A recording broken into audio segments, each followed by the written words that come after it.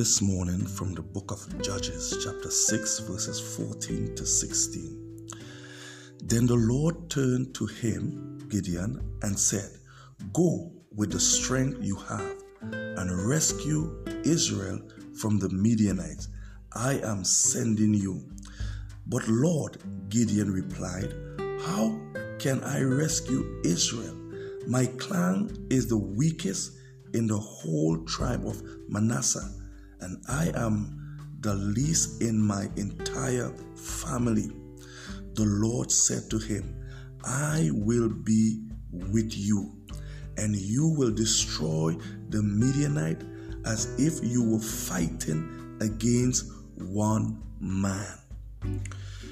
We cannot allow our fears of failing to keep us from reaching our full potential. You cannot allow your fear of failing to keep you from reaching your full potential.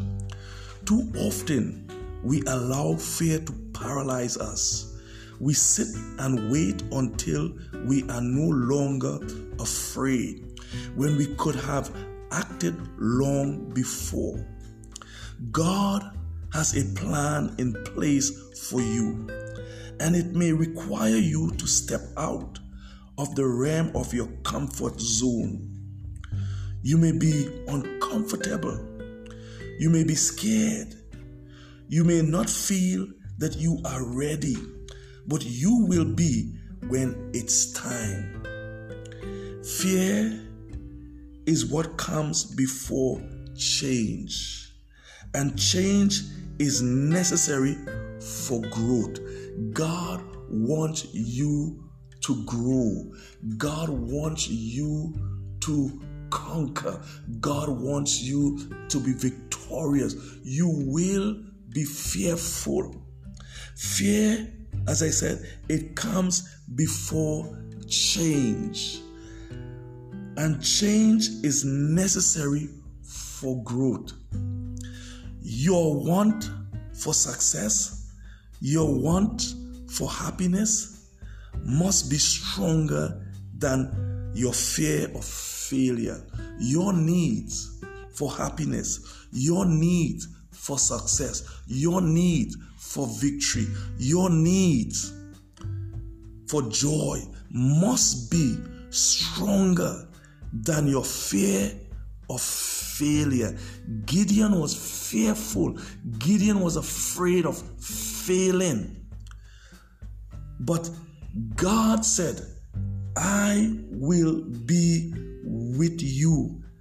God said, "Go with my strength. I will be with you." You don't have to be afraid of failing. Your faith must triumph over your fear. God is greater than your fear. Fear is only a setback if you allow it to be so. Fear is only a setback if only you and I allow it to be so. Sometimes life is difficult, and sometimes it seems hopeless and full of fear. We do not know what else to do. Sometimes in life, we reach to a point where we don't know what else to do. God told Gideon, "I will be with you, Gideon. You don't need to be afraid. I will be with you. I will go with you." He promised to give him the strength he needed to overcome. God will give you the strength to overcome that fear of failure. God will give you what you need.